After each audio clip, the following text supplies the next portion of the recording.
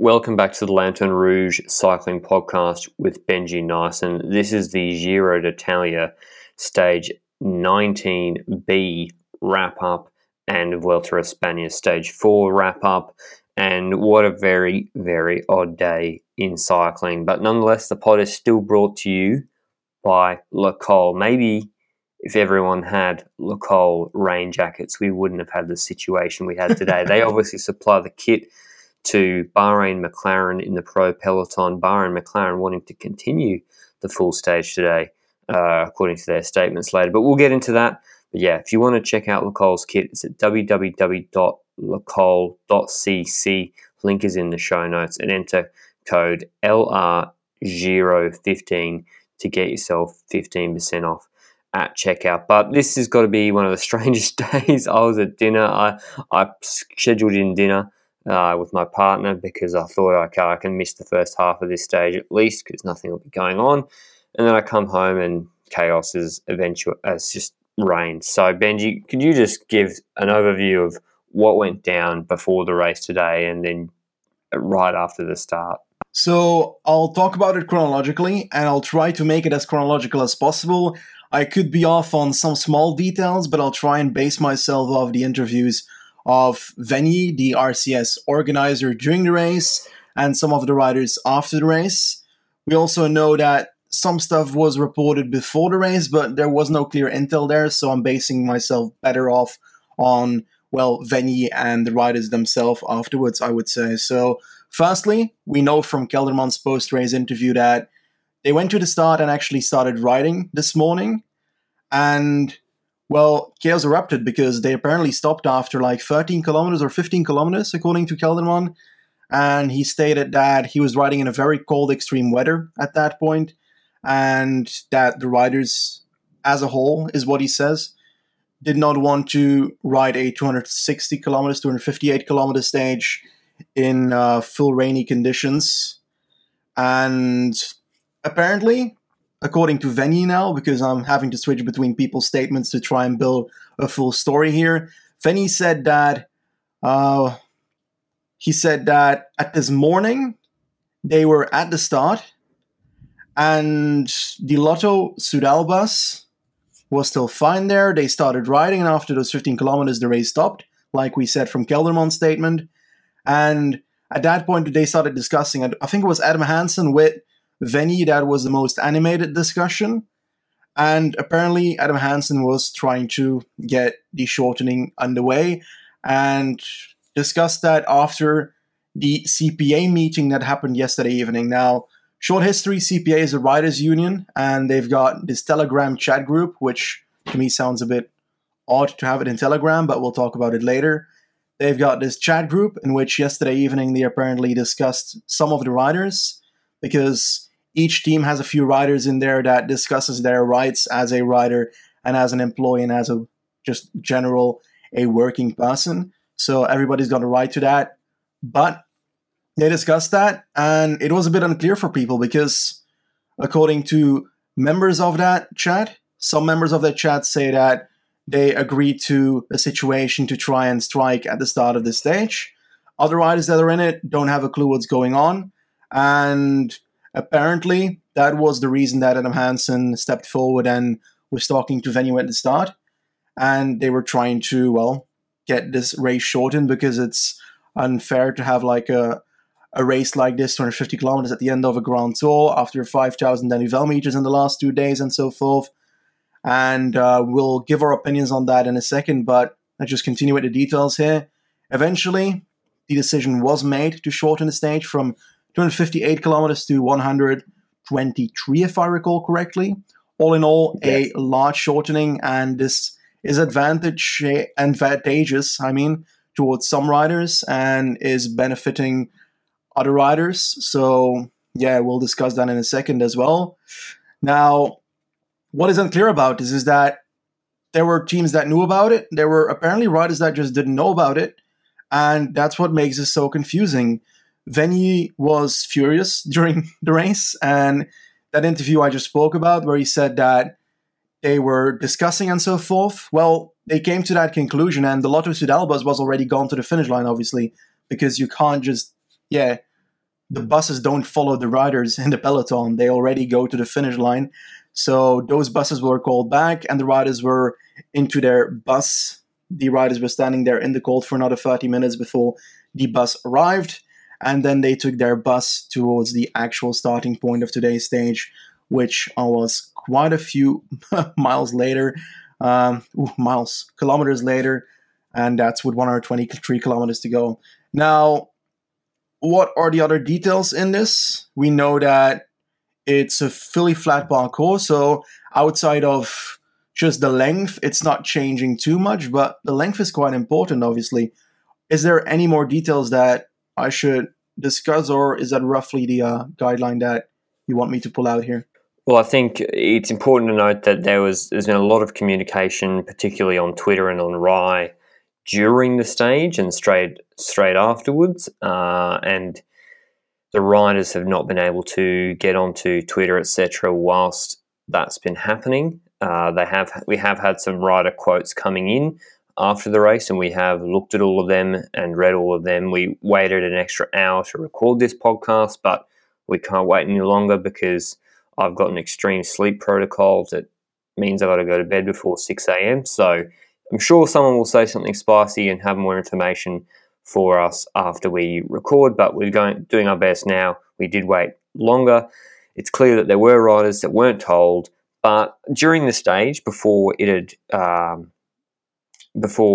finished and Veni had gone off in his massive rant on Rai, the CPA tweeted that they were the reason that the stage had been shortened, and I think they put out a really weird tweet. This is what they said: "Thanks to the jury and the Giro organiser for listening to CPA request. The health is the priority, especially in this COVID period. Reducing today's stage will not diminish the show, but will allow the immune defences of the riders to not be put at greater risk." And then after the stage, we had, I think, what was it? We had someone else come out and say that, well, it wasn't really anything to do with immune defences and COVID. I think it was maybe Kelderman and even a CPA representative, Benji. I think yes, CPA representative, the Italian ones. He came out just after the race now and said that no, it was more just riders took this decision because they didn't want to face this stage with cold after 15,000 metres climbing in the last 600 kilometres in the previous day. So it really wasn't to do with COVID. Some background and context of what's been going on. Because of those stages, it means the transfers have been very long before and after the stages for the riders, and apparently they're quite underslept because of that. They're getting up really early in the morning, they're getting to their hotel really late, and because of these long stages. So that's some additional context as well. Obviously, it's been quite cold, particularly yesterday's stage. I assume that descent of the Stelvio was certainly under the temperature of 11 to 13 degrees today. That descent off the Stelvio with wind chill would have been probably below zero. So, that yesterday would have certainly been a cold stage. So that was what was released during the stage. Then the stage continues. We'll get to that why don't we just do this, wrap up the stage now, Benji? It won't take very long. Obviously, Bora are wanting to pace to get a stage win for Sagan in this 124k stage so that Sagan can get Ciclamino points if he tries to take the win against Demar. FDJ said they had no interest in doing that. So a break goes up the road, and I'll let Benji fill in who that was, but the break goes up the road and Bora just start pacing furiously with FDJ sitting on them. Can you remember who was in that break, Benji? Campenaerts, Clark, Peyo, Lockie Morton. First time we've seen him in this year's Giro. He went okay in this break. Czerny for CCC, Santa Arme maybe as well for Lotto Soudal. Am I missing any other riders? Yes, Marco Matisse was in there. He actually dropped as one of the first riders, I think. Etienne Van Empel of Vini Zabu, Nathan Haas of Cofidis, Alex Dowsett of Israel Startup Nation. I forgot who you already named, so I'm just going to continue onwards. Carboni for Bardiani. I think you didn't name Albert Torres yet from Movistar. Pretty good sprinter if he can stay with the group. And then you said Arme, Ilio Keister was there, Simon Clark, Mosca, and then the two you said already, Czerny and Campenaerts. So pretty large breakaway, and all in all, a breakaway with some strength to keep on riding, because you've got time trial specialists in the form of Dowsett, Czerny, and Campenaerts. And we know Campenaerts and Dowsett are pretty good pals due to their YouTube content, and therefore I think they spoke to each other in the neutral zone, well, the second neutral zone of today, and potentially planned this attack to try and go for it. And yeah, it turned out great for that group because they stayed away, because the reason that Bora was pacing in the peloton was because they obviously wanted to try a last opportunity for Sagan and the Ciclamino, but they were the only team riding, since Groupama obviously doesn't really mind the Ciclamino points getting away, because if this breakaway would win, then Groupama is securing their Ciclamino. So Groupama was not interested. This morning, Démare already said if the stage was long as well, that they wouldn't be pacing, so in neither situation they would have been pacing. I also heard Démare say that he was for the race being raced full, personally, because he feels like that would benefit him, although it doesn't really matter for him if it was shortened or lengthened. I would expect, personally, looking at how he is good at shorter stages and long stages as well. But all in all, no interest in catching the breakaway due to the fact that Ciclamino was going to be secured. And yeah, the gap just kept growing, 20 seconds, 30 seconds, 40 seconds, and Bora couldn't do it. Benedetti was the one riding, and at a certain point, Bodnar came to the front and said, no way that we're doing this, and he just stopped, and Sagan then came to the front looking, come on guys, what's going on? And yeah, they ended up stopping. So no stage win for Sagan, no Ciclamino for Sagan, and I think that one's decided unless someone gets out of time magically tomorrow, which I personally do not expect. So I think Démare has it. But obviously someone can crash, but I don't hope that for Démare. So I would say that if nothing goes wrong, Démare has Ciclamino right now. Isn't it funny that Sagan's team didn't drop anyone back to help him in hindsight on that stage for Ciclamino when Démare was dropped? Just maybe 5 to 8 minutes of work, and yet today in the rain and cold, they're having to commit the whole team to chase a breakaway. Like, it just... In hindsight, yes, but I don't like I know hindsight. It's in hindsight. But it's just I'm not. It's just in hindsight. It is kind of funny seeing it happen. But yeah, they were unfortunate because in that break, as Benji said, strong TT riders, Czerny, Dowsett, Campenaerts, and they were gaining. So eventually, once obviously Bora sat up, everyone in the peloton sat up. They were all laughing and joking, a lot of grinning and smiling, etc. And they had pretty much a recovery day today in the peloton. After that first couple of hours, they rode it in very, very easy. So it was going to be out of the break. The winner decided. There were various attacks.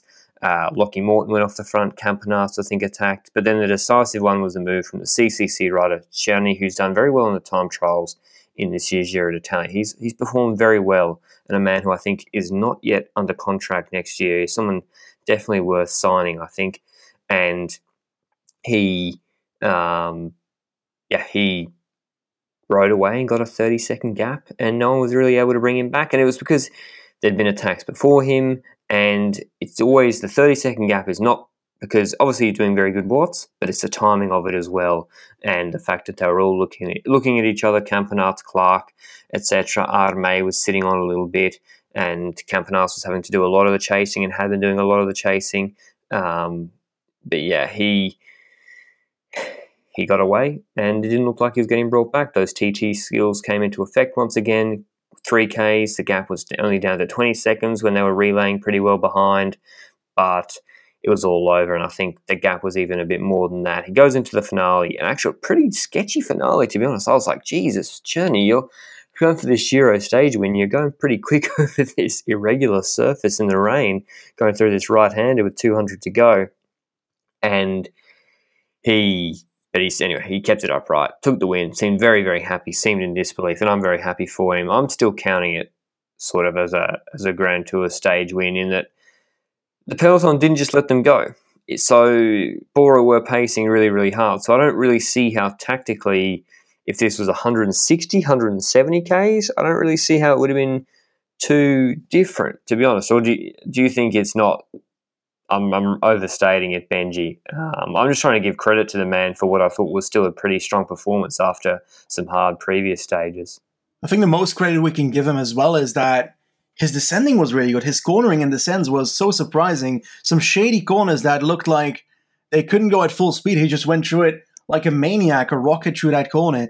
And I believe his attack was still very strong because it just came after this small hill where Campenaerts made that small attack earlier on, and yeah, he had the muscle to try and attack after that, while some other riders were basically dropped. A small group was created, and that's the group he attacked away from. And those riders in that group are not bad riders, but one rider I do want to give a shout out to in that whole breakaway situation is the rider that dropped the most on that hill and came back to the front, started chasing with the front group, and was able to close down the gap a tiny bit to Czerny because it was 50 seconds. And then Kajsa came to that second elite group, well, elite group in the breakaway at least, the group with Campenaerts and so forth. And that gap went from 50 to 40 to 30.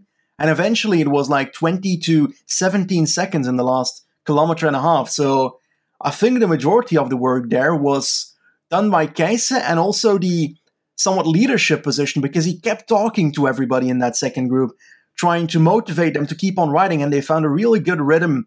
So it's clear that sometimes you need a rider that is experienced in these situations to tell you that you can still catch somebody. And I think that's why they eventually came onto 17 seconds of Josef Czerny, who wins this stage and probably his most important victory of his career, knowing that he's also out of contract. This is beautiful. But I'm afraid that all in all, he's not going to be the topic that is said everywhere today because, well, you've got the whole race situation. Benji, yeah, tell me. I reckon we've probably spoken the most about the actual race out of any media outlet, giving the stage a full 10 minutes. I mean, we didn't want to, yeah. So we were discussing how we actually go about today, and yeah, that was how we were going to do it chronologically. And now we're going to get into what we actually think about what happened, I think, and some of the comments that have come out afterwards. So just bear in mind as well as Benji reads these out, a few of these comments that have come out after the stage, that we're not getting the full picture from both sides, probably. And it's certainly possible that both sides, when communicating with the media, are providing a perspective on it that is favourable to them.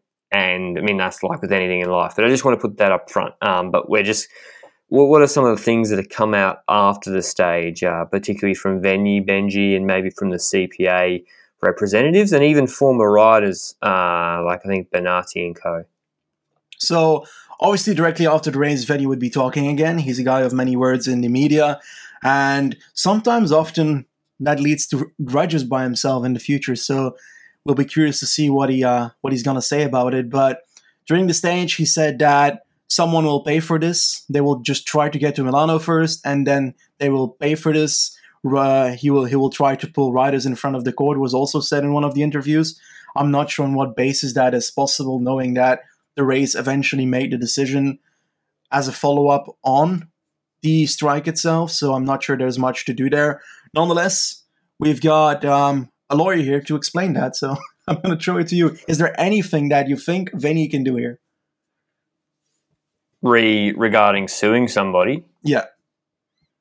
No, not really, because Hansen was acting in his capacity as CPA representative, and if there was some semblance of a formal CPA request, Venyi acceded to it. Venyi agreed that they would shorten the stage. So at that point, he's agreed with their request, and they then do the shortened stage. The riders didn't refuse to do the shortened stage. Now, if he'd said, hey, this full stage is continuing as normal, and then they'd refuse to, now we're talking about maybe to have some sort of course of action against some of the teams for their riders refusing to actually participate in the race. But he stuffed himself legally when he agreed. I mean, I don't know what the law is in Italy, but I'm assuming when he agrees to do a shortened stage because they've strong-armed him, well, that's his fault. They now have a new agreement for what the stage is going to be. Now, whether he has to pay out the prizes for the stage, probably not. It's his prerogative, I guess. Whether he wants to fine a certain team or not, that's probably going to be a little bit more difficult, but I wouldn't be surprised to see him try it. It's also kind of opaque because we don't know the exact contractual arrangements, or I don't at least, between the teams and the Giro. You know, like Sagan obviously might have a direct contractual relationship with RCS because he's a special rider there getting to come to the race, but I don't know what the actual contract is between the teams and RCS, if there is one at all. Just some additional context as well is RCS in this condensed calendar, they got shafted. I said this when the UCI's calendar came out for the COVID season. Someone was going to lose because in a condensed calendar, it's just always going to be some races are going to be in an unfortunate position. But the RCS ones really did get shafted. And this Giro field is very, very weak. I don't mean in terms of watts per kilo. I mean in terms of like brand power. Apart from Sagan, who obviously RCS, they gave him a contract, I guess, to come here a long time ago. Apart from Sagan, there were no really big names here, except for Thomas, who was supposed to be going to the Tour de France and then crashed out. So there's no Froome, no Bernal, no Roglic, no Pogacar, a lot of the big names aren't here because Quintana, because the Giro was put in a really bad spot in the UCI's calendar, and ASO got the cream of the crop positions. Tour de France was earlier when the weather was better. The Vuelta was then later than Tour, which meant that the Tour de France riders like Roglic can then go to the Vuelta. We now see Froome and Co there now. And even the Lombardia had its weakest field ever, also owned by RCS. So that's the context for Venue maybe being a little bit frustrated in that sense. So you got that frustration for him. Second frustration is probably that there's a pandemic going on right now, and organising a 3-week cycling event that goes around a country in the midst of a pandemic, I assume, is quite difficult. And there's also no guarantee that he's going to make money out of this year. I've seen a lot of people acting like the race organiser, RCS, I mean, ASO maybe with the Tour de France, that is a little bit of a cash cow by all accounts, but RCS with the Giro, as if there's some sort of monopoly banker meme just sitting on like a hoard of cash. I'm not sure that's exactly the case.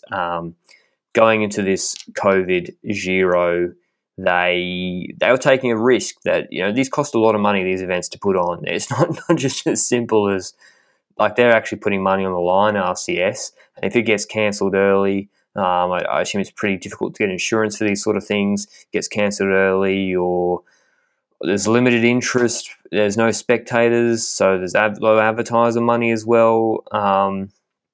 Maybe they don't make their money back. Maybe they take a loss, but they proceed on. They put in a lot of work and get the race on anyway. So I have to commend them for that. Yes, the COVID controls haven't been ideal either, but that's some of the context behind maybe Venue and RCS. And then the context behind the riders is the CPA is straight up just an incompetent organisation, and we've seen this throughout this whole season. It's sort of coming to a head. They have seemingly no mechanism for proper rider representation in terms of one rider, one vote, in terms of having actual separation from the UCI and the race organisers, particularly from the UCI though.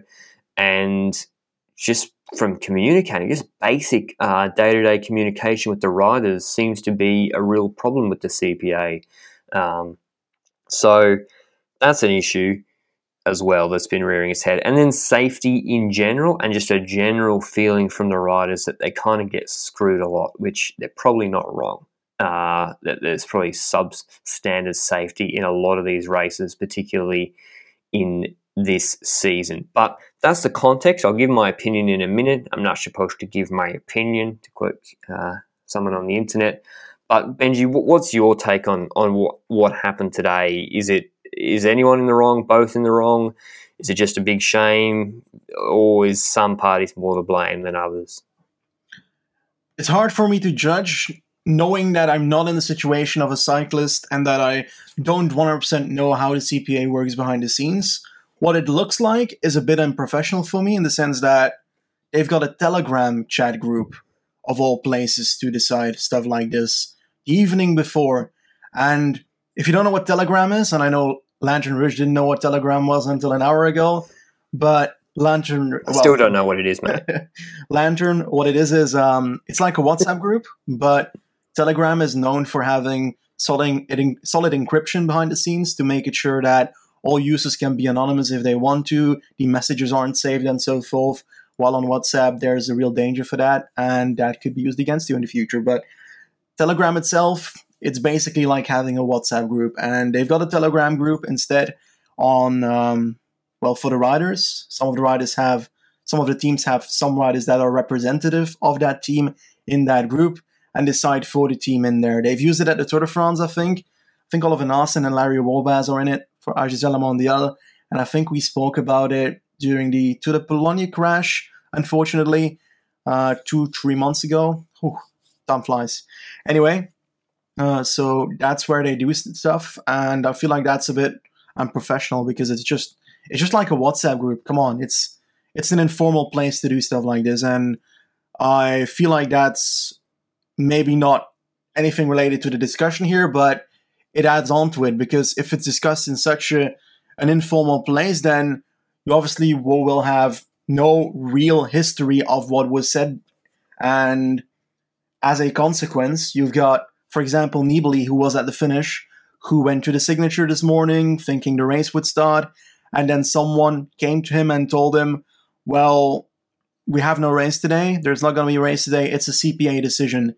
That man has a riders union, that is a CPA, and that CPA has his colleagues in there deciding for him, and he doesn't know what is being decided for him, which is, to me, an issue and should be handled better, because if significant amount of riders don't know this morning what was decided in that group the evening before, there is an issue there, because then a number of riders are deciding for the majority of riders. Maybe, for example, you've got a team that didn't open their Telegram group for an evening. It's very much possible. And apparently, the Italian representative afterwards said that 16 of the 18 teams were agreeing. For me, that's BS. You've got to be unanimous in this, not anonymous, unanimous in this. Since at the moment, but that's not even true. Bahrain, Bora, Ineos, there's 3 that have said we wanted to continue and do the full stage. Yeah, well, apparently, according to the representative of CPA, they've got 16 of the 18 teams on board. Just let's say it was 16. Let's say it was 16. That's still not good for me. It needs to be unanimous, because obviously the teams that are benefiting from this stage being longer are not going to agree with it, and the people that are having a disadvantage of the stage being longer are going to, agree with it being shortened. And there's a bundle of teams that don't give a fuck about today's stage and are going to say, sure, it can be shorter. I want to get to my home sooner. And I think there's plenty of teams that are the latter. I think that Ineos is clearly one of the teams that wanted to fill stage today, because in my opinion, and probably I think the majority of people that watched the races for the last couple of weeks, Kelderman has been getting weaker over the last 3 weeks compared to Hart, who is getting better and better over the last 3 weeks. The more kilometers that are ridden, the better it is for Hart. And I think that's why Ineos has a benefit here. And if one team doesn't agree with it, then it's not unanimous, and then it's unfair competition in the end. That's my opinion on it. Maybe I'm a bit strict on it, but if one team does not agree, that means that team has a plan for today, and that team thinks that they benefit out of the stage. And if it's not through extreme weather protocol or some proper rule that they're not going to race today, then there's no reason for me to have it stopped, because not everybody agreed. And for me, that's the issue. If all teams agreed, fine, I don't care. It's a dangerous precedent, because in the future, every single stage that is 200 plus kilometers with rain and 13 degrees according to the weather forecaster I looked up, well, then you're going to have a reason to complain, and, well, since it has happened before, they can decide to do it again. Now, I'm all for riders being able to strike. I'm all for people being able to strike, but I don't like it when, for example, one person strikes and it influences another rider who was willing and wanted to ride today. And that's why I disagree with it not being a unanimous system, and that's what I don't like about this whole situation. I don't want to belittle the riders' general safety concerns, but today it's pretty clear to me that probably a large subset of the riders in the Pro Peloton turned up and they were thinking, what is the point of a 260-kilometre long stage, transition stage? We have nothing to gain from it. We are tired. We got to our hotel late last night. We cannot be bothered with this stage. Why are we doing this? Please shorten it. It had nothing to do with some sort of immune system COVID stuff that the CPA put out on Twitter. And I think, but that was their rationale for it. And I think people said to me, "Oh, well, you got to support workers' right to strike." 100%. But workers don't just strike. Do you think workers who want a pay rise, the first time that the employer finds out that they want a pay rise is when they're at the gate refusing to work? Usually when people strike, I mean, correct me if I'm wrong, if this doesn't happen, usually they inform the employer, hey, we want better working conditions, we want more money, or we want X, Y, Z. And they tell them, these are our demands, we would like these. And if you don't comply with our demands, we reserve our right to strike and take labour action. And that then allows the employer to say, fair enough, I agree with your demands and your requests, and I'll provide you with those things. Or if they don't, in a reasonable time, you then strike and actually use that essential labour tool. Whereas that's not what happened today. According to Venny, which again could be wrong, but judging from the Telegram stuff, it certainly doesn't seem like there was a fixed decision made last night by the CPA that was communicated to RCS. Certainly doesn't seem like that. So he's not been given any time to adjust the stage. We told you in the preview podcast 3 weeks ago, and we only looked at the profile of the Giro then for the first time. Anyone doing the race should have looked at it even before. We told you 3 weeks ago, this stage is fucking stupid. I said 250 kilometers. What are they thinking? That's such a long transition stage. What's the point of that? I said that 3 weeks ago.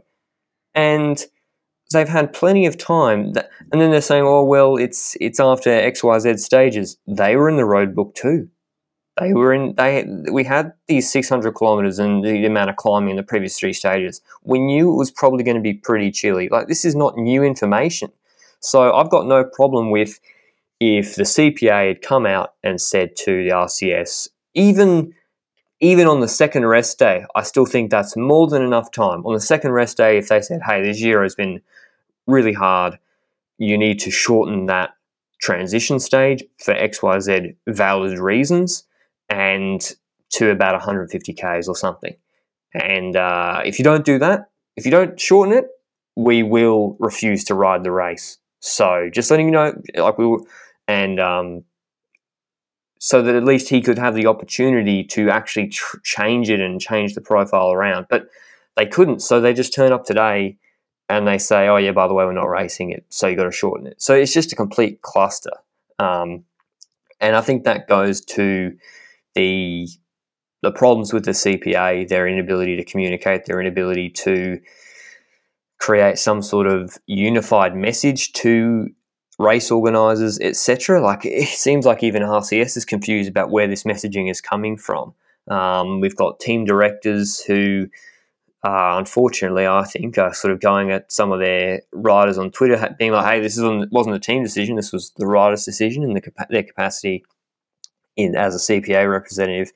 I think, ironically, it would be better for the race organisers and the UCI if the riders had a really strong union that was competent, because at least then they would communicate with the race organisers early and say, "If you don't do this, we're not riding the stage. Change it, fix it."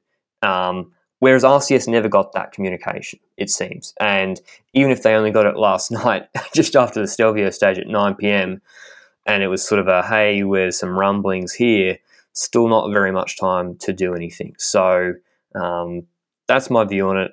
I think the riders, if it wasn't any extreme weather protocol or anything like that, it disadvantaged Bora, Ineos, and Bahrain McLaren, who Pel Bilbao's obviously in the Le Col kit, and he loves the long, hard stage.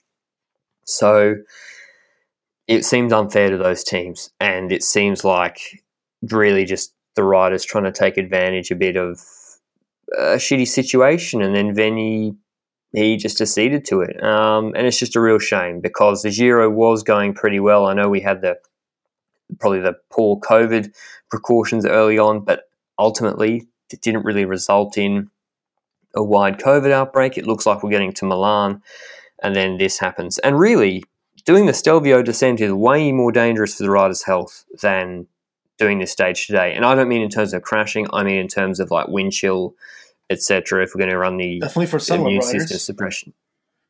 Yeah, particularly for the Sunweb riders that couldn't do up their jackets. So, yeah, I think it's a real shame, and I'm not really sure anything was achieved except to worsen relations between RCS, the riders, and maybe even the CPA and a certain subset of their own riders who don't feel like they were adequately informed or consulted. So, not done in a particularly good way.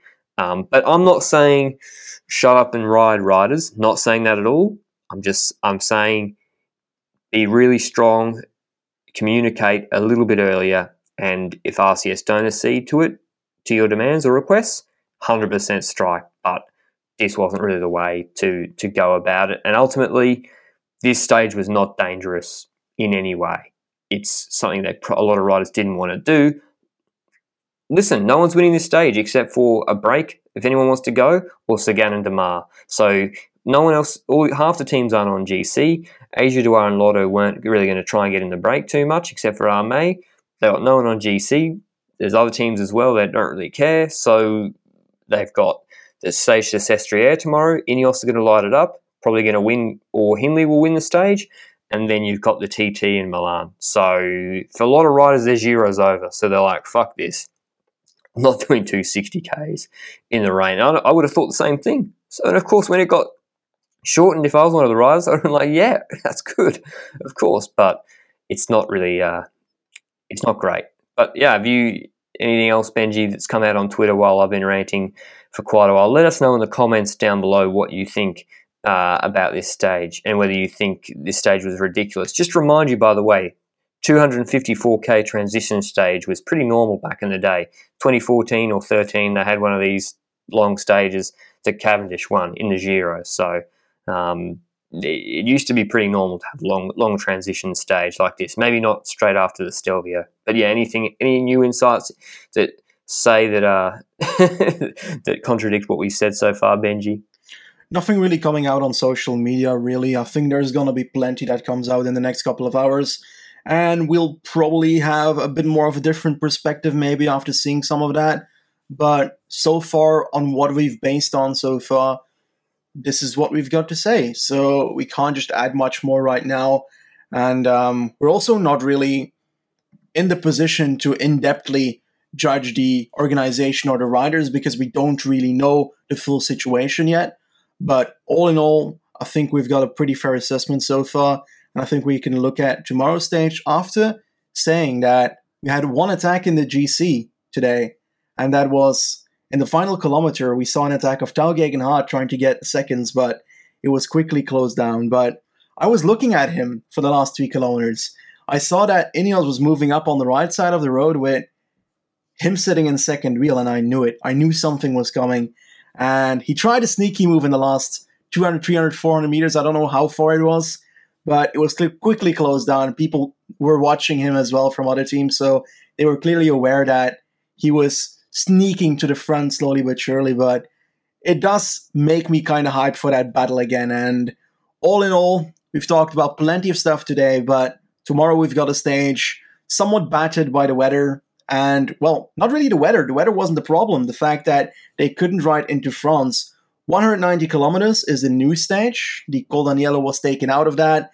And the first half of this new stage is flat. Then we start the climbing. It's a bit of a false flat uphill at about 2-3% for the next couple of 30 kilometers into the start of the first time Sestriere. Looking at these climbs, I think it's the first one that is not super steep. It's 4% average, so technically not that large, but then again, it's a bit of a fake news climb because this profile says that it's 4% for the 32-kilometer Sestriere climb, which is not really the case. You could say that the last portion is only Sestriere, so let's say 5 to 5.5, 6% is the actual climbing section, the last 11 kilometers of this 32-kilometer climb. But obviously, the first portion of that is going to hurt as well. You're probably going to see the likes of Ineos trying to move it up there, or Sunweb trying to control it, but I think that it's going to be Ineos lighting up the stage, like you said. After the first time Sestriere, we've got 2 times the same Sestriere, which is the 6.9 kilometer, 7.2% climb. And this is a bit harder than the other Sestriere we just had, and this might still have some action. All in all, this stage is easier than what was before, but it's relatively easier. It's not easy, and I think a lot of people are confusing it with this first Sestriere that is being placed 3 times, but that's not the case. It's firstly a mediocre Sestriere and then 2 relatively harder Sestrieres, but all in all, it's still not the hardest of climbing. So Ineos will have to launch early and have to start early and with full force if they want to drop Kelderman, and it's the last they can do so. And I think that is going to work. Do you think so as well? Yep, Kelderman's getting dropped. Okay. I think that I am going to pick Geoghegan Hart as stage winner accordingly, and I think you're going to do the same. Or not? Yep, correct. Okay, so because it's not so long a climb that I think Geoghegan Hart is so much better in the finale than Hindley.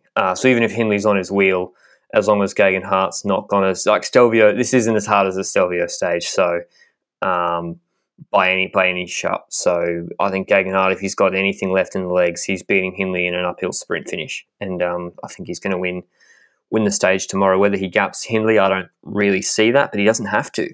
He really doesn't have to gap Hindley because he's going to beat him in the TT. So that was the problem with, we discussed that ad nauseum yesterday. That was the problem with Hindley not attacking him. So really he only has to worry about Kelderman, putting time into Kelderman once he's done that, and then take the bonus seconds on the line as well when he beats Hindley. So he won't be worried about him at all, I don't think. There's some steeper sections in the Sestriere, the latter 2, like there's a couple of Ks at 10 and 9%, the 4th and 6th Ks, I think, or the 5th and 6th Ks of them.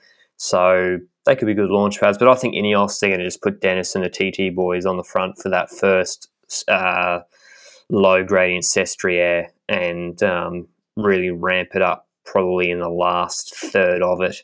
And it'll be interesting to see what Sunweb can do, because Sunweb tomorrow should not pace with Hamilton, Hager or Ullmann at all. They should obviously ride defensively. That's different to what they did on Stelvio where they were trying to drop Almeida. So they should not be burning those guys. It'll be interesting to see what those guys can do in a defensive role chasing the Ineos guys. Now, if Dennis brings any of the form he had on Stelvio to Sestriere, I'm worried for Wilco Kelderman. And I just think the Ineos guys are maintaining their form very well at the end of this Giro. But they've had a rest day pretty much today, so who knows what will happen. We saw Wilco Kelderman smiling in the Maglia Rosa. I can't wait. It's a very interesting battle. Put what happened today aside, tomorrow's stage is a cracker. We've got 3 guys within about 15 seconds of each other or something on GC. And it's going to be an unbelievable fight on Sestriere. And once again, we should be grateful we've got an amazing stage like this at the end of this Grand Tour. And then even going into Milan, hopefully we've got some competitive tension there as well. But can't wait for the Sestriere stage tomorrow. 190K should be a cracker. Moving on to the Vuelta a España stage 4. This was also going to be a sprint stage like in the Giro. 190Ks from Eija to De los Caballeros. And I must say, I don't know who got on the break, Benji. I'm not sounding very professional there, but I did watch the last... Well, again, we're not going to lie to you. I knew the last 10Ks was where this stage is going to happen, so I only watched there, but Benji is more professional than me. Do you know who cleaned up any of the intermediate sprint points or got in the break? Am I more professional than you? Well, I was watching the Giro and I saw that Geoghegan Hart crossed the line, and suddenly in my ear I was hearing that we were in the final 2.5 kilometers of the Vuelta. So I looked at the Vuelta from 2.5 kilometers from the line. All right, well, I'll do a better job than Benji then. Anyway, the break, there was a break. There was a suicide break with some of the the wildcard teams, Burgos, etc. Sorry to those guys' names, we're not reading you out. They got brought back, and it was actually quite an interesting finale, to be honest. There's actually a few talking points here. We thought Ackermann and Philipsen would do quite well, and the Quickstep train took over. And I'm talking the whole, we mentioned this in the preview podcast, the whole Quickstep team is a lead-out train. Cataneo, Garrison, Murku, Steimler, Stibar, Cavagna. Like, that is obscene lead-out for Sam Bennett. And they just took over at like 3Ks, or 2.7Ks to go. Obviously, their competitors to the sprinter, Pascal Ackermann and Jasper Philipsen and Marechko. This is one of the stages Marechko could have done quite well. I know we've made a lot of fun out of him, but on the flat stages, he's still really, really quick. The small Italian for CCC. The Quickstep took over, and they just had a plethora of riders. Although, it's interesting, Benji, how having, and I've noticed this quite a few times about Quickstep, having so many riders is useful to a point where those riders each can't really go as quick as maybe another guy who pulls a really quick turn on another team to get their rider into position into a really pivotal corner. And there was a pivotal left-hand corner with like 350 metres or 300 metres to go maybe. And Philipsen had leading him out, I think, one of the Oliveira boys and Rybachenko. Yeah, Rybachenko, who underrated rider, by the way. But yeah, Philipsen had them leading him out, but he didn't have like a full lead out. He just had that sort of like Caleb Ewan just has Kluger to punch him into position, and then he has to fight for himself. Similar thing with Philipsen, who's also a shorter guy. Quickstep have a plethora of riches. They go into the Flamme Rouge. They, with 1,500 to go, they'd actually try to almost look like they'd split the race. They went on the right-hand gutter, and it looked like they were almost trying to create an echelon scenario with the amount of guys they had, and they were fanned out kind of two abreast. It was a little bit strange, actually. And then they get into the Flamme Rouge. They've got 3 lead-out men plus Bennett. They then get into the finale, and I don't know who's the second last man, Benji. Is it Steimler or Stibar? I think it's Steimler. Yes, I think it's Steimler. Anyway. Yeah, that makes sense. It's either one of those two. And then Murku is obviously the last man, the Danish lead-out man. But they go into this left-hand corner, and it's quickly become apparent that UAE have got the jump on them, because from 700 to about 350, 400, they'd not really increased the pace, and they've got too many lead-out men. I'm doing the maths. I'm like, you guys are going to the last 400, or 450, and your second to last lead-out man hasn't started his turn yet, which is supposed to be at least 150 metres, ordinarily 200, and then you've got Murku to do another 100, 125. Well, then that leaves Bennett with like 50 metres, quick maths. So that's not going to work. As well as you've got this pivotal corner with 350 to go. UAE get to jump on them. I think Ackermann was moving up a little bit too, and Marechko was well positioned as well. And Bennett realises this. Bennett rode this last 500 metres. Like, this is why he should get paid the big bucks, and he's top in the top 2 best sprinters in the world, alongside you and neck. I can't really pick between them. Unbelievable from him, and the foresight to get out of his lead-out train, realise they're impeding him and slowing him down as Philipsen's taking this better line through the left-hand corner, kind of like what what Gaviria did to Demar in Vuelta Burgos Stage 2 through the right-hander. Philipsen tried a similar thing today, and Bennett quickly reacts to it. In that corner, jumps right, trying to get out of Murku's wheel. So he immediately is like, Murku's going to do nothing for me in this sprint, and he's going to only slow me down. And they get out of the corner. Bennett's got clear air ahead of him, or maybe one lead-out man who's not really, he was kind of done. It might have been the guy that pulled off. Philipsen kicks really hard out of the corner, gets a jump immediately off Ackermann, gets distance, and we've got like 200 to go, maybe 225. So he jumps pretty early, but it was kind of a downhill, not like a proper downhill, but like I'm talking like a little downhill roller into a then flat section, nothing dangerous or anything. And Bennett's like, I got to close this gap myself. And luckily he jumped off his lead-out man. He starts sprinting. He's got at least a 15-metre gap. He's getting pretty much no draft as he's closing down Philipsen. He jumps out of that Ackermann group, gets to Philipsen's wheel, comes around him to the left-hand side, and actually beats him pretty comfortably to the line by maybe half a bike length or a third of a bike length. And so having the foresight, Sam Bennett, to realise his lead-out train has not used their riders quickly enough or aggressively enough to keep him in good position into that last corner. And really they should have just been leaving him with Murku alone, fresh into that last corner, to then punch him out of that corner and then for him to sprint, and then it would have been pretty easy, I think. But good work from Philipsen without the lead out, or Rubashenko setting him up quite well. He put himself in the best position to take this stage, and he damn well near did.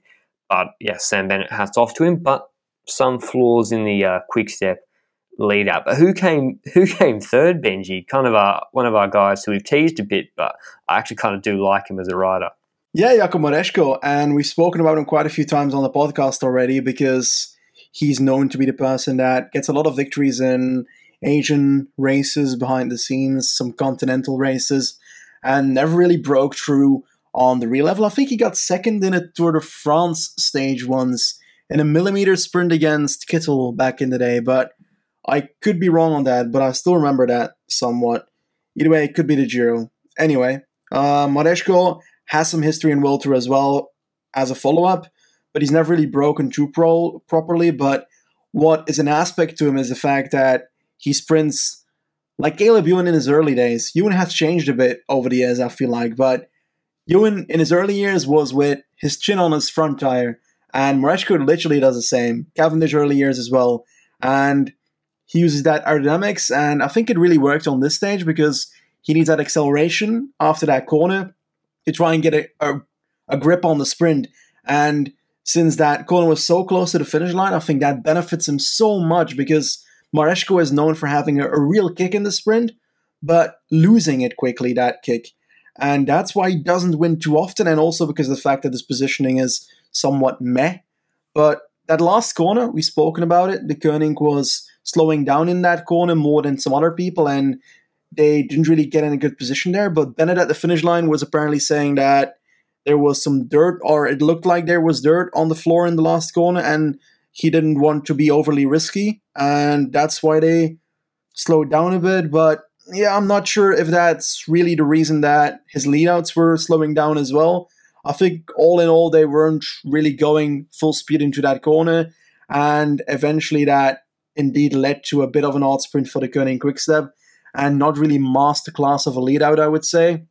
But it doesn't matter. Bennett is miles above the rest at the moment, and he clearly was the best sprinter at the end here as well. Philipsen had such a proper kick after that corner, launching early because Ryaboshenko launched him relatively perfectly in that last section, and that corner was perfect for Philipsen, and it wasn't really for the Koenig, but Bennett found a way on that side of the road and got past, and eventually all was said and delivered. But I would really like to give a shout out to the fifth rider on the stage as well, Gerben Thijssen. He's a rider at Lotto Soudal.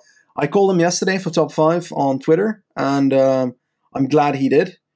I also want to point I just want to point at some other riders in the top 10 there. We've got Moschetti, who won against Ackermann in Trofeo Palma or something at the start of the season, hasn't really broken through yet.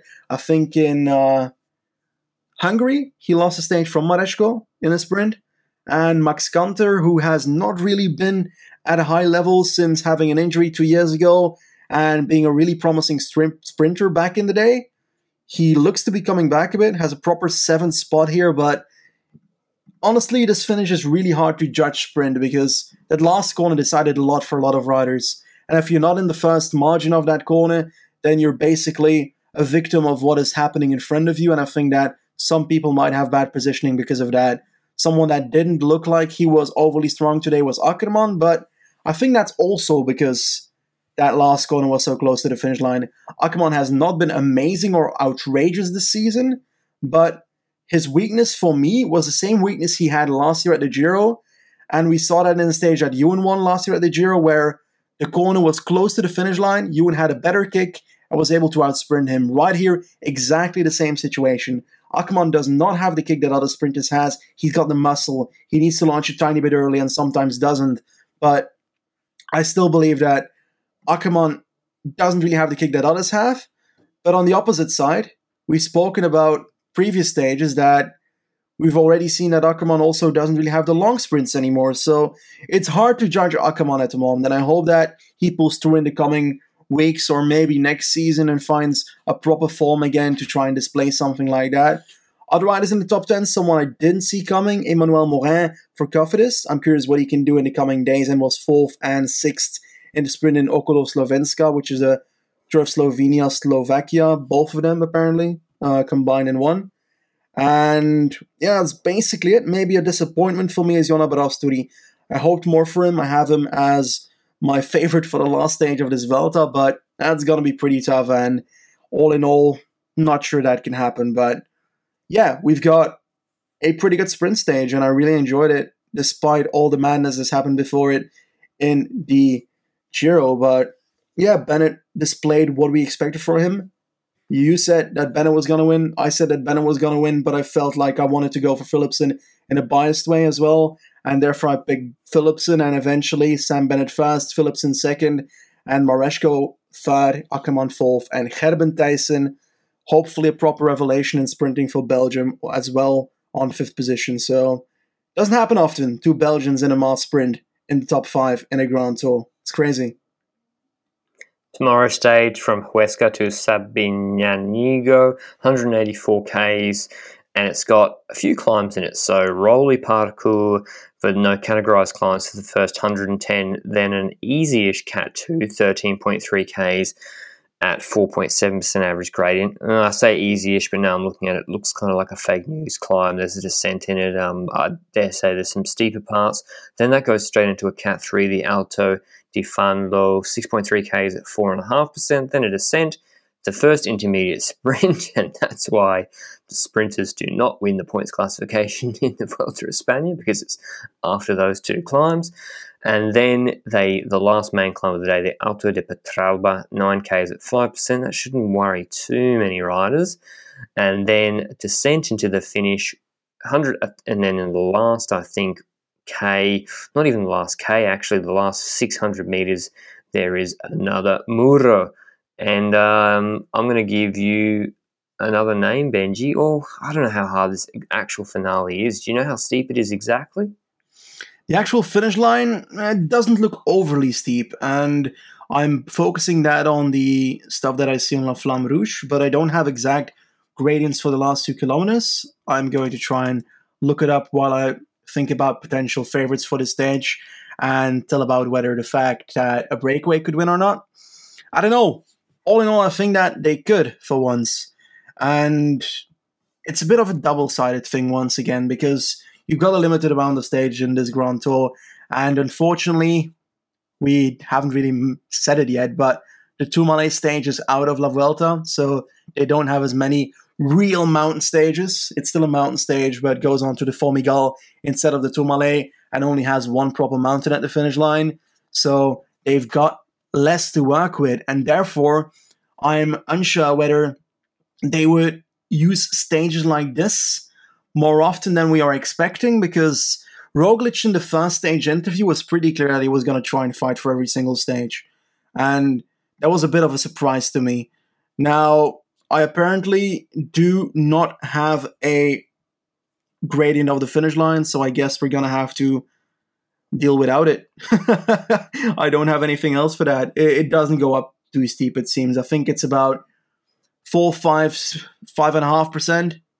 I don't think I can give it too much more on the profile that I see right now, but I could be wrong. I'll try to update it on Twitter if I see that it's super steep at the end.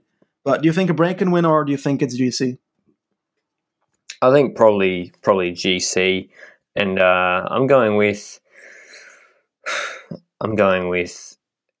Alexander Rubashenko after a nice lead out today. I can't remember who I said in the preview. It wouldn't surprise me to see the usual suspects, Barrioli, Roglic, Carapaz, Dan Martin, Grossschartner, all up there. Not going to surprise me to see them all there. It's a sprint to the line. Anything can happen. Because it's not so long, I'm not seeing it for Roglic. Now, I could be made to look silly. I think it could be more... I'm looking at the really punchy guys. So Grossschartner and Rybachenko are the other ones I'd be looking at more so. And even Dan Martin as well, a flesh specialist who's looking good. Who's your pick? I think I'm going to have similar names, to be honest. We've got Bajoli and we've got Grossschartner, the two names that we named at the preview for this stage. And I think if it comes down to the peloton, they're going to be up there. But it's hard for me to judge Grossschartner on this, because we know that he won that first stage at Burgos that has an exactly the same finish, but he also didn't sprint for it. He got away, and he did it in a very twisty road, and it wasn't really it was a punchy attack, but I think that with real punches, it's going to be tough. Maybe the likes of a Robert Stannard is a name that you would be having on this and probably forgot about for a second, because I think that's also a name you picked on the preview, but I could be very wrong in that. But if I really have to put the name on it, then I'm going to go for Bajoli. I've got trust in my man. And worst case scenario, if the peloton doesn't go full force, which I sincerely doubt, if the pace is decent, I'm going to have to go for my homeboy Aramburu, but that's a biased pick for this one, so don't look at that one too much. On paper, I'd say I'm changing. Yeah. Oh boy. What is it? I'm changing my pick to Dan Martin. Oh, okay. I don't think Rubichenko. I'm trying to be too contrarian. I think Dan Martin's going to... I think it's too easy for Dan Martin. Yeah. I don't know. Yaroshenko's a good pick, to be honest, but can he hold on the climbs? Yeah, I don't have a strong... I would full disclosure, I won't be betting because it seems like a bit of a lottery to me tomorrow. It's too short a climb for any one team to control it, so I wouldn't be betting on it too much unless... I'll be betting because I like burning money. If Rubichenko is like 150 or something stupid odds, obviously then maybe, yeah, but no, otherwise I don't think I will be. But that's all from us today. If there's anything you can take away from today's pod, it's not that we are anti-rider safety. Actually, quite the opposite. I think we've been quite vocal about safety issues for riders consistently, maybe before the podcast even started. I remember when the Tour de Polonia Stage 2 happened, I could not believe that the riders did not neutralise that stage because the same barrier issues were there on Stage 2 that were in place on Stage 1 at Tour de Polonia in the Fabio Jakobsen of tragic or terrible crash. So we've been cognizant of rider safety issues, and we hear them, and I agree that there needs to be much more done with safety in the race, even in the Giro with the Wackerman helicopter barrier incident was just terrible, and I hope he's recovering okay. So that's why I really would like to see a stronger CPA, and I do feel for the riders, particularly that they feel like their voice might not be being heard on both sides. Even Nibali today is like, what's happening, etc. But generally, as a general principle, I think cycling and safety in pro cycling has a long way to go, and CPA needs to improve, and the riders are probably underpaid, a lot of these guys. Sure, the top guys get paid a lot, but a lot of these guys having to slog it out and do a 260k stage in the rain today, if it went ahead, would a pretty unpaid millions of euro. That being said, neither Benji nor I think today's stage was dangerous. It didn't enliven the extreme weather protocol, and the RCS were not given sufficient time to manage it properly and get a proper parkour, etc. And they were caught on the hop, and it even left riders in the rain for quite a while, suited up because they'd started and then didn't start. So just to reiterate our thoughts on that. But we'll see you tomorrow. Sestriere, don't forget it. Back into some GC action. Thanks as always. This was our recap of Giro Stage 19, Vuelta Stage 4, brought to you by Le Col. Ciao.